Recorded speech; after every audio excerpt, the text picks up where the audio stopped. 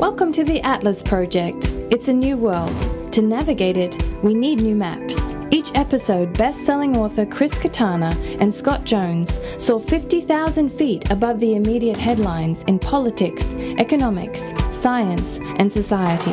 The Atlas Project aims to reveal the big picture of where humanity is headed and the choices we all need to face.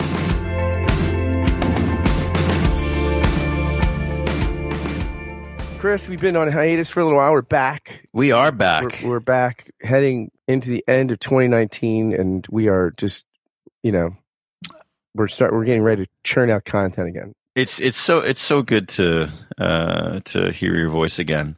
You know what? Ridden as it may be with remnants of some foreign invader, I feel like congested. Oh, you've got something. Maybe our listeners can't hear it, but I notice it in my throat. Well, I was. I'm like a male Kathleen Turner. I had don't make me laugh because then I cough because I'm still getting over. I find Kathleen my Turner flu so attractive, still in her old age. She's fantastic. I have no comeback to that. Yeah, I mean that movie, Once Bitten, where Jim Carrey's gets bitten as a vampire and she's the vampire.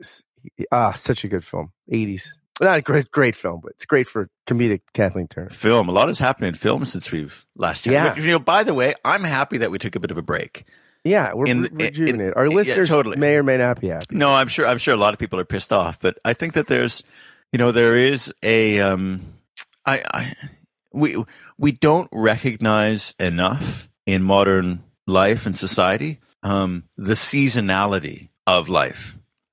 There really is. Especially in northern climates, like I'm in the UK, you're in Philadelphia, right? I mean, there are 4 distinct seasons, and the seasonality of nature, it affects mood, it affects energy levels, it kind of affects what we're thinking about. The novelist Barbara Kingsolver? Mm-hmm, yeah.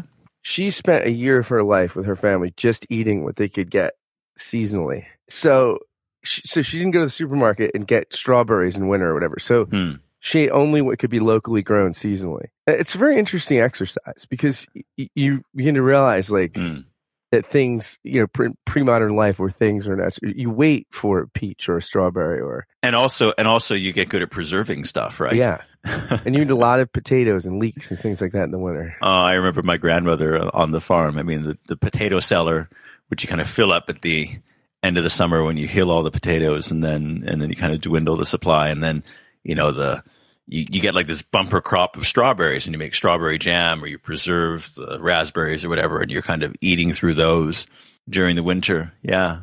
So, but anyway, I mean, summer for me was really, running around, all over the place. It was perform, it was give, it was spend intellectually, and I didn't have much time for deep reflection. But that's interesting because most people that summer is oftentimes their reflection time. They're sort of down, especially if you're academic or something like that. If you're academic, usually, but summer was your on time. Oh, I mean, and unexpected things come up. Like I was invited to give a TED Talk in Mumbai in September. But the invitation came in June, and for anyone who's given a TED Talk that is sort of run from sort of TED proper, the ringer that they put you through, it is an intensive process to get through these multiple rounds of drafting what you want your talk to be, and attending trainings and giving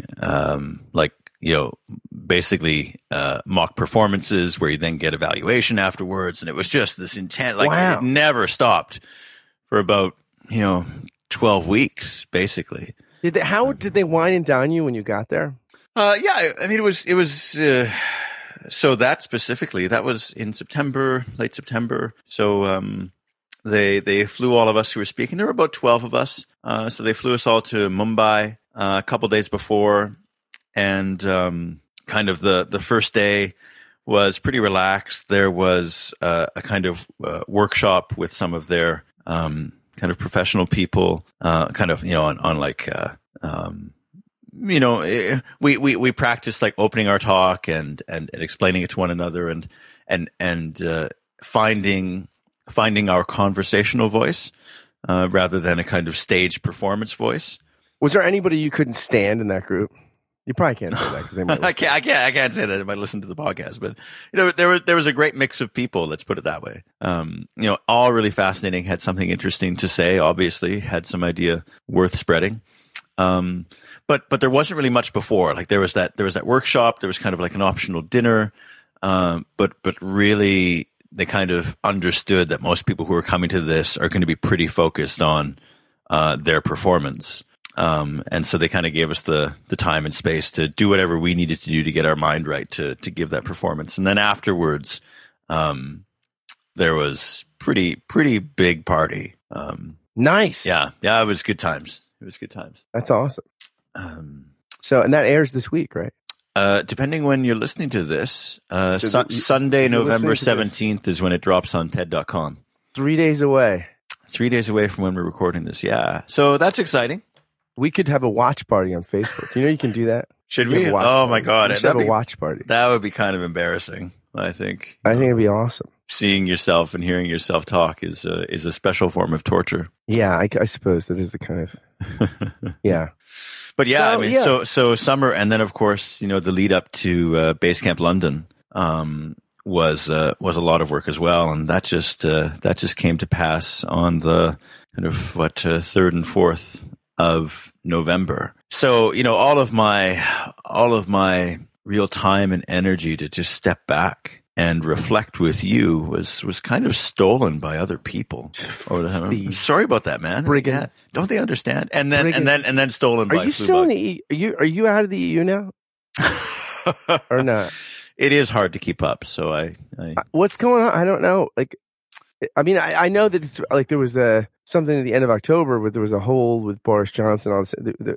Is it still open ended right now? It's still kind of open ended. So what's happening now is that there is going to be a so they've received another extension from the EU, and there's going to be a British general election just before Christmas in mid-December. And so that's kind of like the results of that election are probably going to determine whether Brexit is or is not going to happen. If the current government under Boris Johnson wins. Terrible, terrible students. Can I have another extension? My homework's almost there. Can I have another extension? Yeah, that's true. Eh? Oh my God. But so Jeremy Corbyn, he would be prime minister for Labour once. Well, so I mean, what the pundits are looking at is basically you've got Boris Johnson, the Conservatives, they're kind of representing the Brexit vote now, right? I mean, if they win government, then that's essentially a kind of endorsement of the original referendum result to say, okay, well then, people have voted the government that is saying we want to take us out of the EU. So it's clearly, we've all got to make that happen. The thing about Labour is that Jeremy Corbyn hasn't offered a clear position on what Labour's view of Brexit is. So you've got one party, Conservatives, who are saying clearly, vote for us and we are leaving. And then you've got Labour, which should be, as kind of the big opposition party, they should be presenting the clear alternative. Vote for us and we are staying. But there are so many supporters of Labour, and especially supporters of Jeremy Corbyn, who don't want to stay in the EU, that he as a leader is unwilling to take that position. So yeah, the populist thing, it's weird because like this is what's interesting. You have people on the left in the United States who are running for president, like Bernie Sanders and Elizabeth Warren, who seem to kind of agree with Donald Trump on trade. The populism goes so they're not. If this was sort of the Tony Blair Labour Party, the anti-Brexit thing would be obvious, right? But right. When you throw the more populist left in, it makes things more. It makes things more complicated. Yeah, that's right. And so to finish that story, so the Labour Party, kind of the natural opposition party, is not offering a clear choice on the main question that everyone's going to go to the polls, and what they really want to be voting on is Brexit. But by proxy, they're going to be voting for parties. Now, there is another kind of center-left party called the Liberal Democrats, and they have gone out with a platform that basically a vote for us is a vote to stay, is a vote to shut down Brexit. And so they're likely to be getting a lot of the votes of people who would vote for Labour if Labour would take that position, but instead they're going to vote for Lib Dems because they are taking that position. And what Can't it means, the Queen just fix this? Can't the Queen do something? Well, can't you just say, look, I haven't flexed my muscles in forever. I'm doing something good for England and the world. I'm just going to make a decision. She can like. I'm not sure which way she would vote. Yeah, well, there you go. You think Prince Charles just looks at her and goes, "When will you die? When?" Well, okay, so we could lose a lot of time talking about the British royal family. Some speculate that when he married Camilla, the deal was that he agreed to the Queen that he would not become king. That and he then would, she just said, God just said, "Okay, you made the deal. I'll let you live forever." Well, no, that he longevity. You can't account for longevity. That doesn't. I mean, yeah, well, that's true too. But that he would defer to his son William was the. I mean, I think probably in the UK you can bet on anything. I'm sure you can put money on a bet, like who's going to be the next sovereign. Is it going to be probably they can get like 3-1 on Charles and maybe 3 or 4 to 1 on William, and then crazy odds like 15-1 on. I don't know. Who else is there? Meghan Markle. Meghan, yeah. Poor Meghan. Apparently they're having relationship difficulties. I don't spend a lot of time reading the tabloids in this country, but yeah, she's having a hard time adapting, apparently. Yeah, I mean... The media can be so cruel. Royalty can be so cruel. A tough life.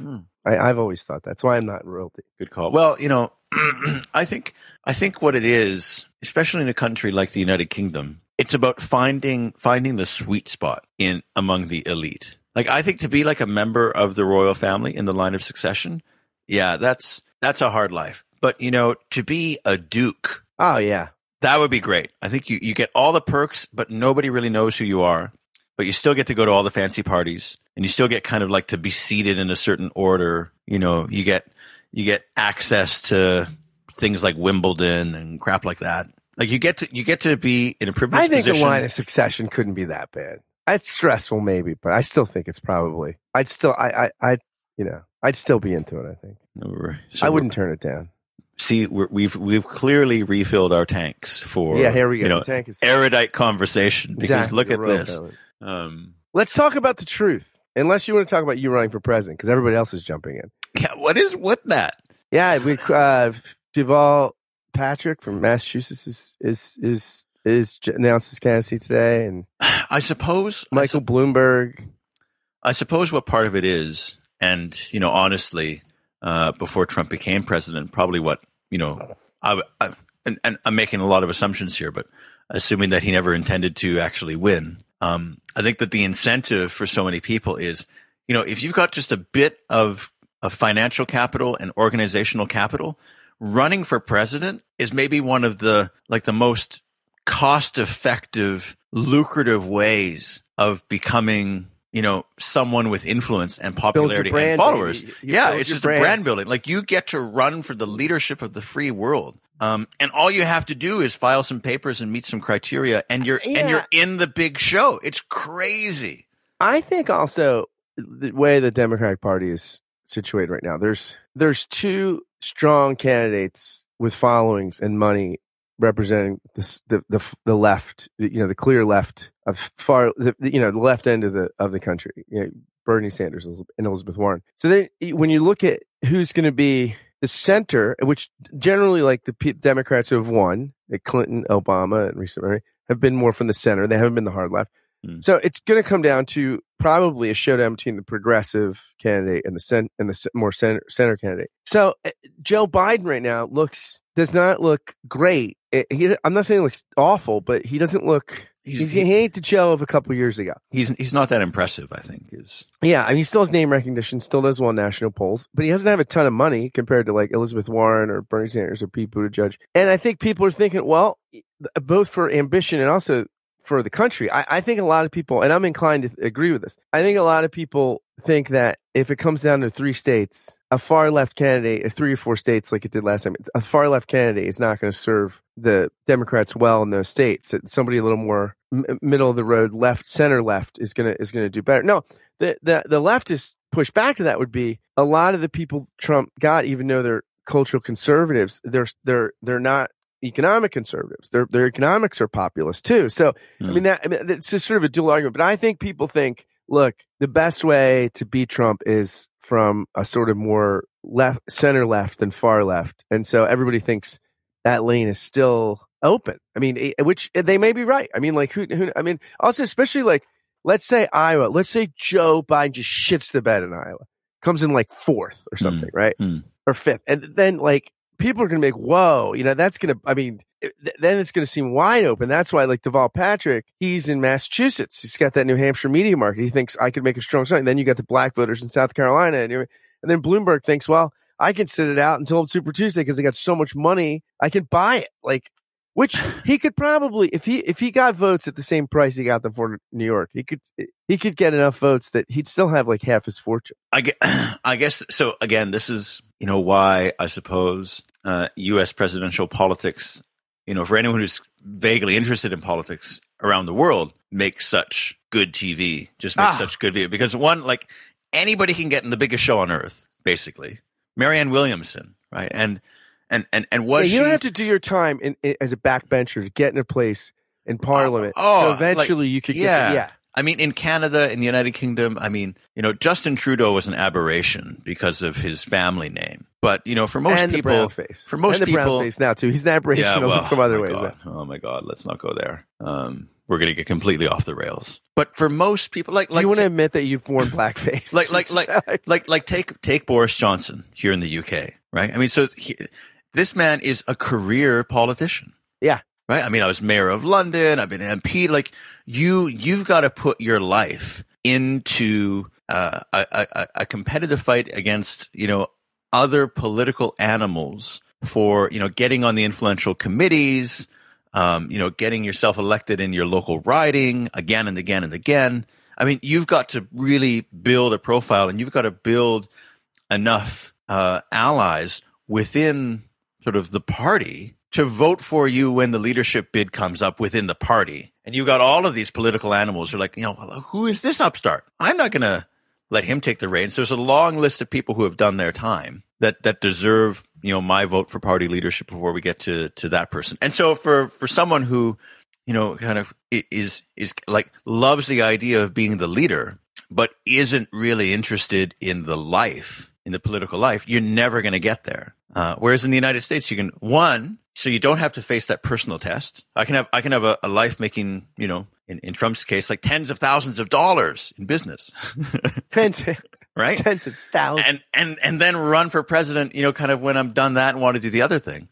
But two, like the Bloomberg example, or even the Pete Buttigieg example, I don't have to demonstrate that I'm competitive in this big country of ours. I have to demonstrate that I'm competitive in the first little mini contest. And then there's like the big mo, right? I got the big mo, and like suddenly you're relevant because 10,000 people in one little fragment of the whole population decided that, you overwhelmed us enough that we're willing to vote for you. And so I'm electable suddenly. Well, so it's also interesting about our system too, is after you become president, like you fill out the government, you're not bound to career politicians. Like you fill out your whole cabinet. You don't have to pick like other MPs, like you can pick people from all over any sector in the country. So it is an interesting, our system is interesting. It's fascinating. It really is fascinating. Because you do have a lot of options. Like once you become president, the executive has a lot of latitude of how they fill the executive branch and all these sort of different institutions. That's interesting. Yeah, it is. I mean, again, we're off on, I don't know. Let's talk about the truth. Yeah. So I sent you this article, Truth and Consequences by Sophia Rosenfeld. So give me the background. So like you sent me, basically I get this message from you that says, Chris, you have to read this article because I want us to grapple with it. So I could go hang out with her. She's at Penn. I might just go. I'm going to have to be down in Center City today. I'm going to just knock on her door and say, hey, we did a podcast on your article. So what seized you about it? Well, I get this journal called the Hedgehog Review, and comes out of the University of Virginia, the Center for the Critical Study of Culture or something. And it's an interdisciplinary journal. So they always take a big idea and get a bunch of different thinkers from different disciplines to kind of think about it. And this was about, sort of truth, and it was called Reality and Its Alternatives. So this is the first article, and she basically is arguing that, all right, here we are. She also wrote a book that I'm going to check out. It's called Democracy and Truth, A Short History. So she argues that, look, we've got this we're in this post-truth culture. That's what we're hearing. And we've got this issue where it's not just we're having disputes about how to interpret facts, but we can't even get on a common set of facts that, we've talked about this. We've covered this ground a lot on the podcast. That, we're in this place where, we seem to be in a situation where the social media and other technological advances have made us sort of autonomous interpreters of information, right? Each person has their kind of private judgment. At the same time, we're more siloed in sort of self-selected sort of communities. Yeah, so we're in our own echo chambers. Yeah, we're not just left up to determine things. We also can't collaborate very well to make those judgments.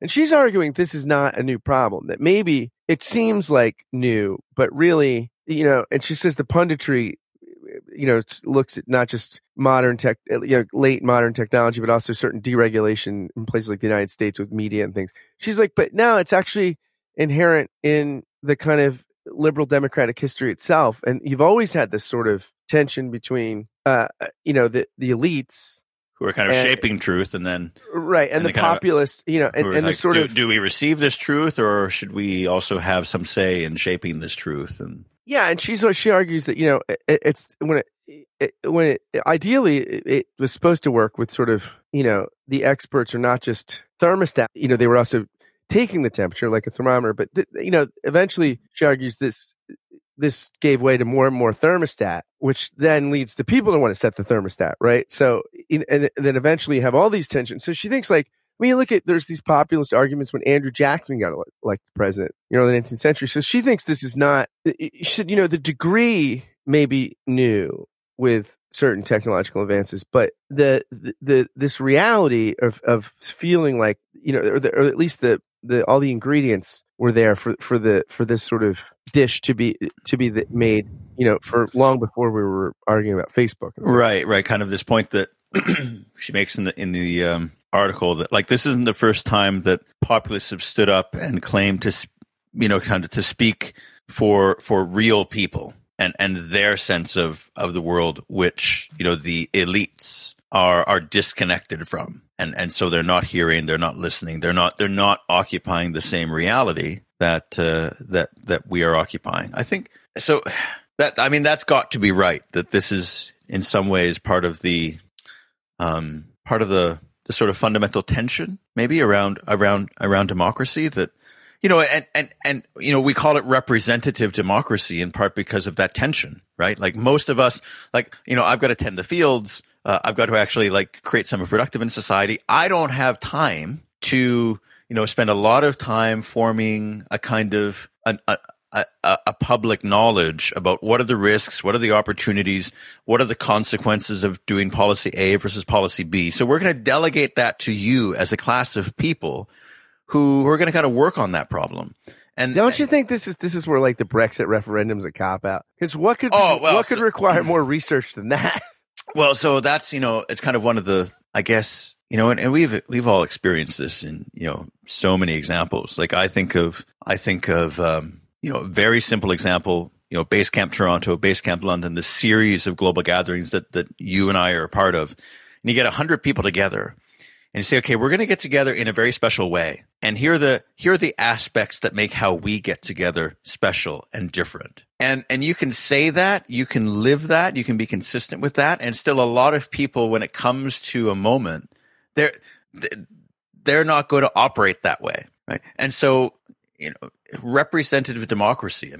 We get taught it in civics class when we were kids, all this stuff. But when it comes to, a moment, we're like, well, we had a referendum and the people's voice was heard and that should take priority. We just forget that we had agreed at some point in the past that the way that we're going to do this is we're going to delegate some of these big decisions to other people. And we as a population, we are, every 4 or 5 years going to choose our delegates, but then we're going to leave it to them to sort this stuff out. In moments of, I guess, heightened stress or consequence, we kind of forget to be bound by some of the choices that we've made about how we're going to do things. But I think it is also true that in choosing to have democracy function through representatives, we set up this tension to kind of play itself out from time to time in terms of there is this class of people who are going to,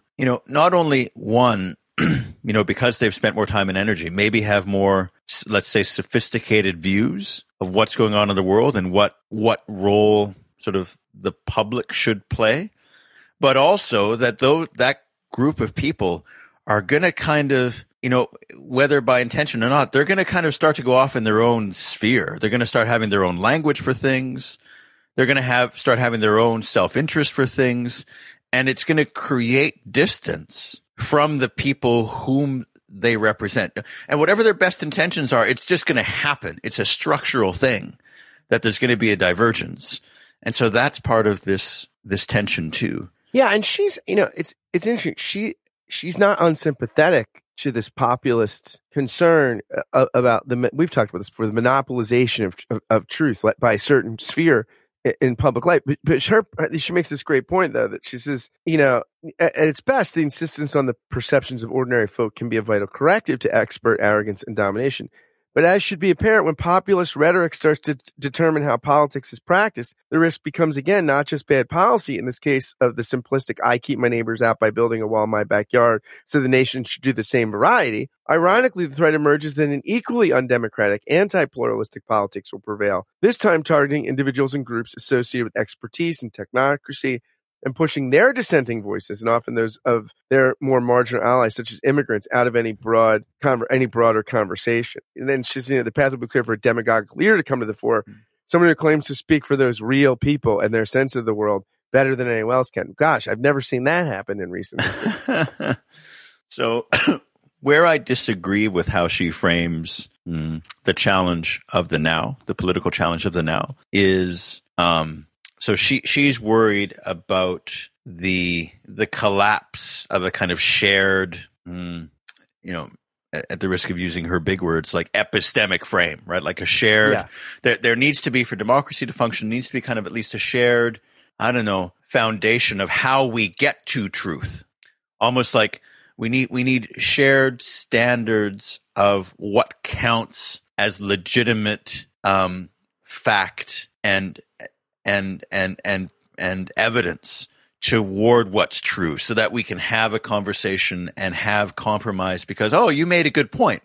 And I have to accept that because we've all agreed that if a point kind of originates in this way, comes from that sort of fact base and evidence or procedure, then that's a valid point. So I have to concede that you've brought that. And so she's worried about kind of the collapse of this shared evidence base and therefore the collapse of truth. I think of it more as I think the problem is that we've got too much truth in society. That what has really happened is not so much the collapse of the evidence base of like a shared evidence base or something, but what has really happened is a collapse of the search for complex truths.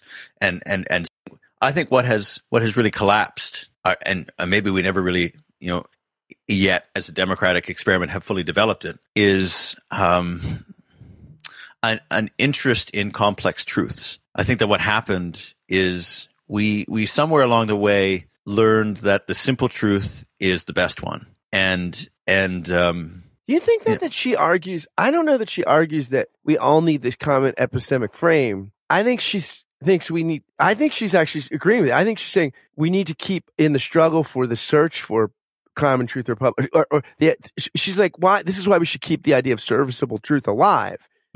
That I think she thinks we're either tempted to sort of just say either, like she even says that we could say that fights over truth claims are simply the price we have to pay for living in a democracy, or maybe we'd rather say good riddance to the whole thing. After all, democracy can sometimes seem like a clever way to paper over various forms of exclusion, domination, and injustice. Truth can possibly be seen as just another one of its pernicious mythologies, especially in this era of entrenched inequality. So you could sort of do this kind of, critical theory. But I think she's arguing that it's the sort of the thing that keeps us in the collective search that we need. Yeah. So I think, and I talk about this in my TED Talk, that I feel like what this moment presents us with is a choice of what we want our relationship with truth to be going forward. Yeah. And it seems to be that there's like a stark and historic choice to be made here. And the one option is just to, kind of like Nietzsche did with God. We declare that truth is dead. Truth is dead. The whole notion that there's some kind of truth that we can share is, never coming back. And instead, let's start searching for a replacement source of sincerity. And I argue that a lot of us have already made that. What's so interesting about that parable of the madman too, when the madman's coming telling people that God is dead, they're bourgeois people that already don't believe in God.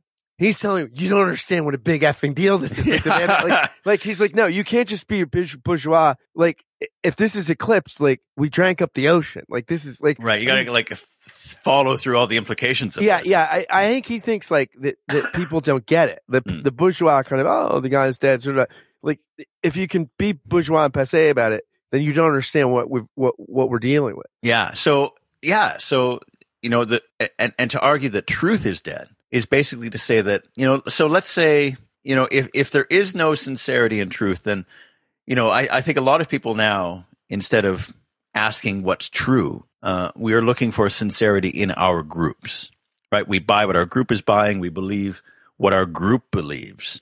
And so, and ironically, what I think a lot of people are finding is that the truths or the beliefs that people consume through their groups, like through their social reference groups, they actually seem more authentic than the truths that they possessed before that, came to us in the age of mass media and kind of when you were told that this is what's, this is the dominant message. And so everybody kind of just subscribes to it. Like, globalization is a good thing in the 90s. Like that was the truth.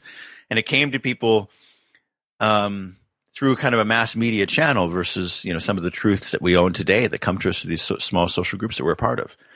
But if truth is dead, then, she's right. Then democracy is a sham. And right? even more, she points this out. We've talked about this, like with Harry Frankfurt's book on truth. If truth is dead, like human development's not possible in a meaningful way, because part of human development is like when I learn that there's truths outside of me, there's a world outside of me, it doesn't conform to my will. That's how I learn decency. Like that right. Everything in front of me is not just an object for my control, but they're really subjects. And I can't go I, it. I have to go I, thou.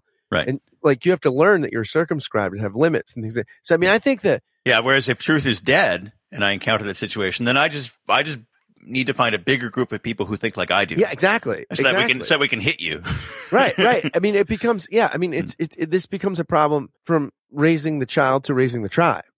Right. And so without some kind of commitment to the possibility of a truth which where truth equals the reality that is bigger than myself. Without some kind of commitment to that, then democracy really is just, an occasional contest to see who gets to dominate the other for a period of time. And that doesn't mean we need to have all the same epistemic frameworks. And this is where I think right.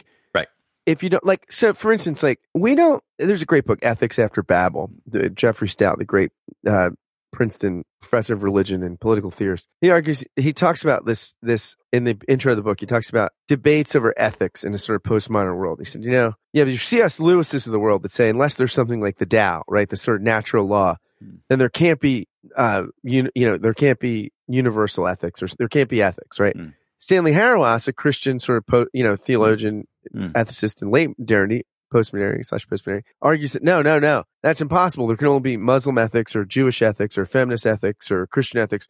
There is no absolute. There's incommensurable stories, and ethics is about stories. And Stout says, no, we know, even if we couldn't, we might not be able to find this sort of natural law. And even if we could find it, it'd be contextualized in particular traditions. But these tribes can't be incommensurable because we know we're talking about ethics, right? Like, so Stout's point is the pragmatist is like, we don't have to have a theory of how to translate, right? Like sometimes we don't have theories of things that we can do. And so I think like we don't need to get to the idea that we can have shared truths in inquiry. we don't necessarily need the corresponding universal theory of how we do it all the time. Yeah. So if I can dumb that down into language that I can understand, because most of that was over my head. Please do. But I think that, so I think what you're talking about is doubt versus certainty. Okay. And there's this interesting question of what do we need to get to, a healthy, serviceable truth for a democracy?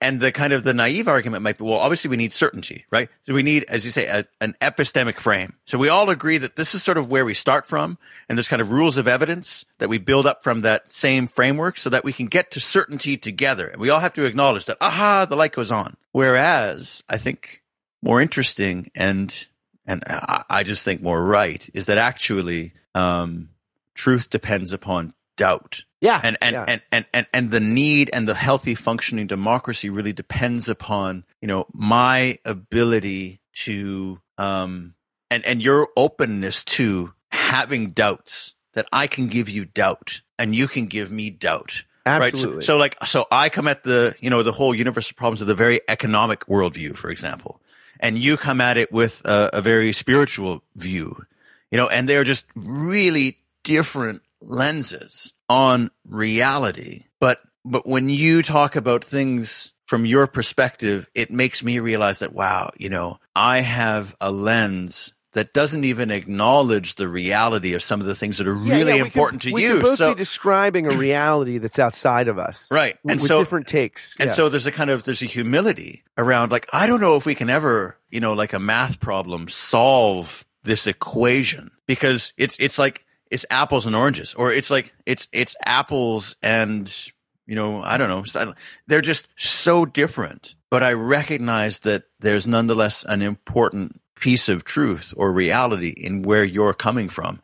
And so what we need is just a messy process of kind of allowing these different aspects of reality to kind of play into one another. Right. So, and I think, just to go on my rant, I think that this is maybe where there is, if in this latest recurrence of populism, maybe this is the roots of where it has come from. If you look at the last 25 years, so, the short version, very narrow-eyed view of history, there has been so much kind of certainty, so much alignment in, academics, in politics, in business, even in like trade unionism around how to look at the world, a kind of technocratic view towards economic growth through trade and open borders, and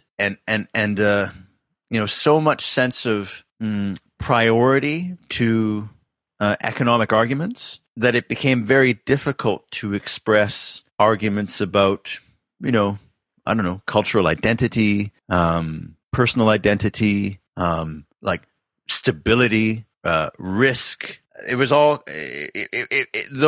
so many views became marginalized. And I think that this gets to the point of, did the truth sort of become a bit too hegemonic? Did sort of the ordering of society become a bit too certain, so that we were kind of, and an elite class that is driving things was almost primed for a reaction from people who felt like there's a lot of my reality that isn't being described here, that isn't being given enough weight in the conversation. And then as soon as somebody comes up and provides a valid outlet for that, then this is the result that we end up with. Yeah, I mean, I go back to this book I've quoted a few times by Leslie Newbegin about epistemology. It's called Proper Confidence. He says, his first chapter is faith is the way to knowledge. The second chapter is doubt is the way to the truth. And the third chapter is certainty is the way to nihilism. Because he says, you have to... Certainty is the way to nihilism. To get knowledge, you have to have faith. You believe that the teachers, the traditions and stuff, the professors, that you have a certain degree of faith that you lend them that they're passing things on. But to know that's true, you have to doubt. You have to be able to sort through. And so there's always this interplay between faith and doubt, whether you're religious, irreligious, whatever. There's a fiduciary framework to kind of all knowing. And to get to the truth, you have to be able to like believe and yet doubt, believe and yet doubt. But if the ground is certainty, right? Like if that's what we require, then it leads to nihilism, because there's no place outside of this sort of messy interplay of faith and doubt to get to something like the truth. So I think if this is our analysis, that there's kind of. By the way, Siri just heard me say that on my iPad, and did it buy you a book? She didn't get that. None of the listeners might have gotten it either. So I think I think there's something kind of fundamental here about society, we need to create more healthy space for doubt. Yeah. And there is so much certainty. We are all so certain in our truths, and that is toxic to, a meaningful democracy where we struggle towards an unattainable, complex truth together. And if that analysis is right, if we're suffering a crisis, not of truth, but of doubt, like doubt is in crisis, then what we're going through right now isn't just a rough patch. Like, it's not something that automatically self-corrects. I think that, just like kind of government steps in and says, like, this industry is a natural monopoly. And so if we want to have competition, we're going to have to break up these monopolies and encourage them to compete with one another. I feel like the manufacture of certainty is similarly one of these things where if we don't step in, we, society with a capital W, and actively try to manufacture doubt, it's not going to reappear on its own. And in my TED Talk, I talk about as an analogy the separation of powers, because everybody kind of gets that idea that in a democracy, in order to have sort of healthy government, you need to separate the powers. Legislative, executive, judiciary, so that no one authority gets to say what is right. So we only know what is right sort of as the outcome of their messy interaction. And I think we've got a similar problem with our truths. And I talk about the separation of proofs, right? I might have an economic lens on what's real. You've got a spiritual lens on what's real. But what we need is, a society where no one perspective gets to say what is true. So that we can only say what is true when different perspectives kind of have to have this messy interaction with one another. And, and what are these proofs? Well, the academy, journalism, Wikipedia, religion. I think there are a lot of them. I don't know if anybody has ever kind of like made up the list of what are the engines of truth making in society. But if you look at those engines, there are some kind of worrying trends, right? Like, one of them is the monetization of everything, right? Like, money has a lot of influence over what journalists report. Money has more and more influence over what academics research. In some countries, about what positions politicians take. And so these engines that should be very separate projects of trying to kind of argue for what is real and what is important, they start to kind of cluster closer together. And just as, when separation of powers fails, that's when the president that we elect becomes a tyrant over us. When the separation of proofs fails, that's when kind of doubt disappears, when we become really certain, and whatever truths we hold, they become tyrants over us. They become so strong that we just can't let them go.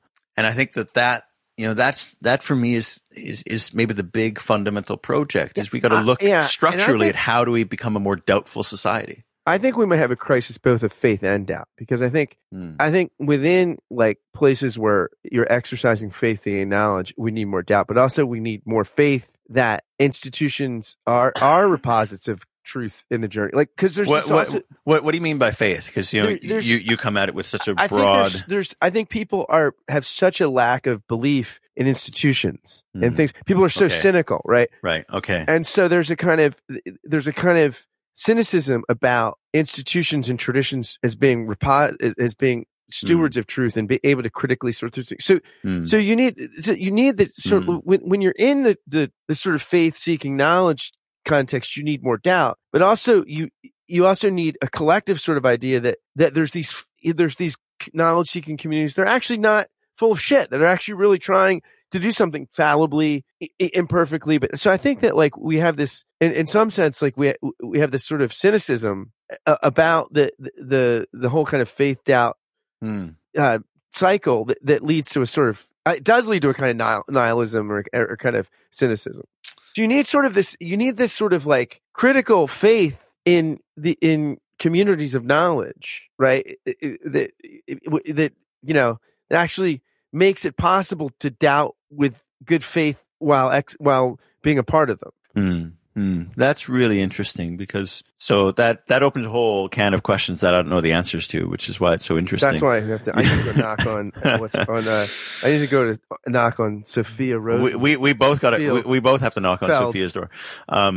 I really could do that. I'm going down. I'm going to be right by Penn's today. I might just go knock on her door. You totally should. Hi, Sophia. How are you? Totally should. I forgot what I was going to say. Maybe that's our ending point. We just pick it up next week. Doubt, faith, knowledge, certainty, the quest, the truth. So there's kind of two dimensions, right?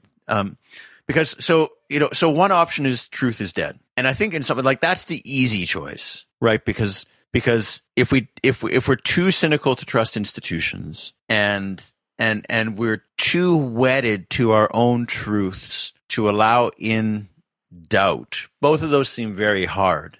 But if truth is dead, then all I need to do is find my group, and there is this kind of.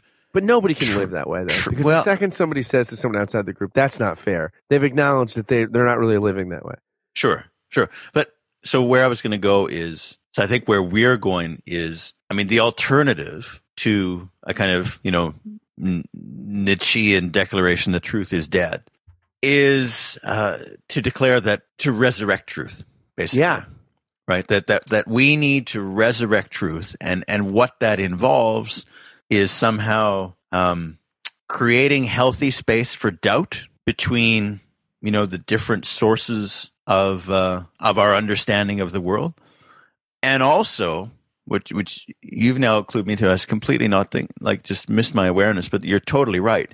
So creating doubt, healthy space for doubt, and willing to take, acts of faith in projects that are on quests to make sense of the world, whether it is the academic project, whether it is the religious spiritual project, whether it is the the bureaucratic project, whether it is Wikipedia. But we have to be willing to combat our cynicism with these acts of faith, and ultimately, through that somehow shift from, hitting each other over the head with our little private truths to being more invested and more interested in building bigger truths together.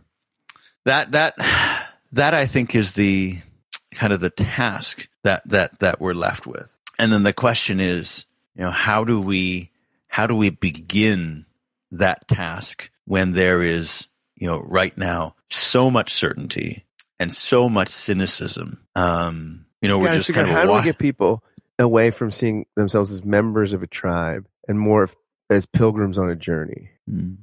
I don't know. It's a good question. Well, another question for Sophia. It's another question for Sophia. We don't have to answer all these questions, in one podcast, but my hypothesis would be, kind of studying from history. Usually the answer is in kind of the swing of the pendulum back. Yeah. So much of these challenges have had to do with the kind of the dematerialization of our conversations, of the transfer of them into some kind of, crude, stripped of all context and nuanced digital speech acts at faceless one another's. And that's what we're responding to. And so it seems, the first place that I would look to, how do we begin those kernels of building faith and doubt, would be in the exact opposite of that, which would be small group, analog, with one another conversations with people that don't ordinarily group with, but actually willingly surrounding ourselves with the mix of voices that is missing from our echo chamber.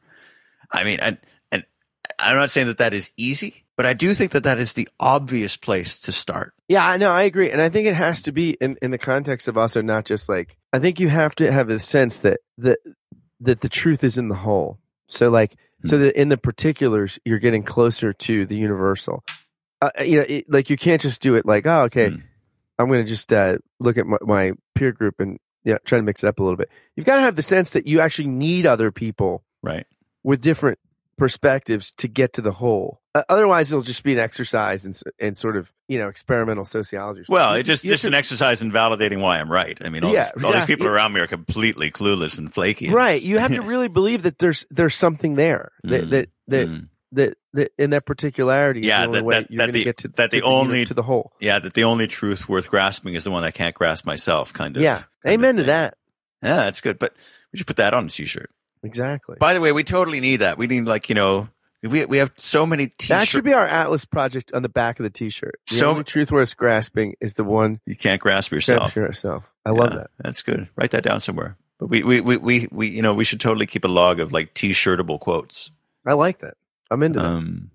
I'm with you. So, which, and maybe this is going to be another theme of, most of our conversations, is what we've managed to do once more is validate your investment in a philosophy degree. Absolutely. And man, the world needs more philosophers. It seems that's the conclusion once again. Yes. Because we need those philosophers to kind of awaken our search for a truth, which I agree. I mean, if we're not motivated to complicate our own selves, then why would we put ourselves through that exercise? Which is, interestingly, so this was also the conclusion of my TED Talk, and one of the reasons that I'm proud about it is I deliberately, I was deliberately not cynical, but I wasn't sort of naive and Pollyannic. Yeah. Because I think if the choice in front of us is, declare the truth is dead or resurrect truth, and I think that honestly what we've chosen is like the middle option, which is no, let's just hang out with our zombie truths. It's the ostrich. Yeah. I'll put my head in the sand and maybe I pull it out in 3 days. It'll look different. Yeah. Like, the truths that we possess, they no longer do what truth is meant to accomplish in society. Like, it doesn't persuade anyone who doesn't want to be persuaded. And probably when I declare it, like, I lose as many followers as I gain. Yeah. Yeah. So so my truths are completely broken. Yeah. And yet I'm holding on to them anyway because I prefer to, hit people who don't share my truths over the head with them than to actually make them better. And so fundamentally there is this kind of personal choice that we need to make around, are we satisfied with our weak truths? Are we satisfied with truths that are so weak that, lies look just as legitimate to other people? And if we are, well then, welcome to the world that you get as a result. Yeah. And it will only get worse. Well, that's, we got to end on a more positive note than that, dude. Now, yeah, I mean, I'm saying, yeah, I mean, I think it's, I'm not. I actually think, and so here's my positive data point, and you experienced it at like Basecamp Toronto, Basecamp London. Actually, I think that there is such a hunger to get together. Yeah. And to get into a small group, to get into to in simple words, to talk and listen with people in a non-digital way, where it's possible that I might say something and it's going to echo very differently than it usually does in my echo chamber. Like, I'm going to hear back stuff I don't normally hear back. I think that, without having some big picture, complex, philosophy about why I need to search for a higher truth, I think that there is a lot of hunger, just a feeling that I want that. And maybe it fails and it's frustrating, but I think there's a lot of it. It's an exhilarating experience to connect to the truth through real human connection. Yeah. So, okay. So we have to stop this, but it reminds me. So a couple of days ago, I watched Mark Zuckerberg's, this address that he gave at Georgetown University. Yeah. A couple of weeks ago or whenever it was. He's part of the Fifth Estate or whatever. It was awful, frankly. Surely you have enough money to hire like some, hire Scott Kent Jones to come and write something. I'm for hire. Yeah, I'll write it for you. But what was so disappointing about his analysis was he was justifying the kind of the entire existence of Facebook as a vehicle to greater freedom of expression, bringing more voices into the conversation. Yeah. And you know what? And that's great. But I think that what is abundantly obvious to everyone now is that is not the connection that people want. That is not the connection that people want. And that, adding voices to the conversation so that we can all be publishers and we can all broadcast our messages, that is not in just some automatic way. That doesn't lead to social progress. What we need is to add complexity. What we actually need is to add more listening, not just talk. And that this, leader of this titanic platform had such a simplistic view of what we need, of what kind of connectedness we need as society. To me, it was just so disappointing. I'm like, dude, this was your opportunity. That kind of like adding more voices, that's at best a means. It can't be an end. I mean, right? It's as an end unto itself, it could just be a cacophony, right? I mean, right. Like what are you adding voices to, and to what ends? Mm-hmm. But we're asking live. We're asking truth from a depth from Zuckerberg.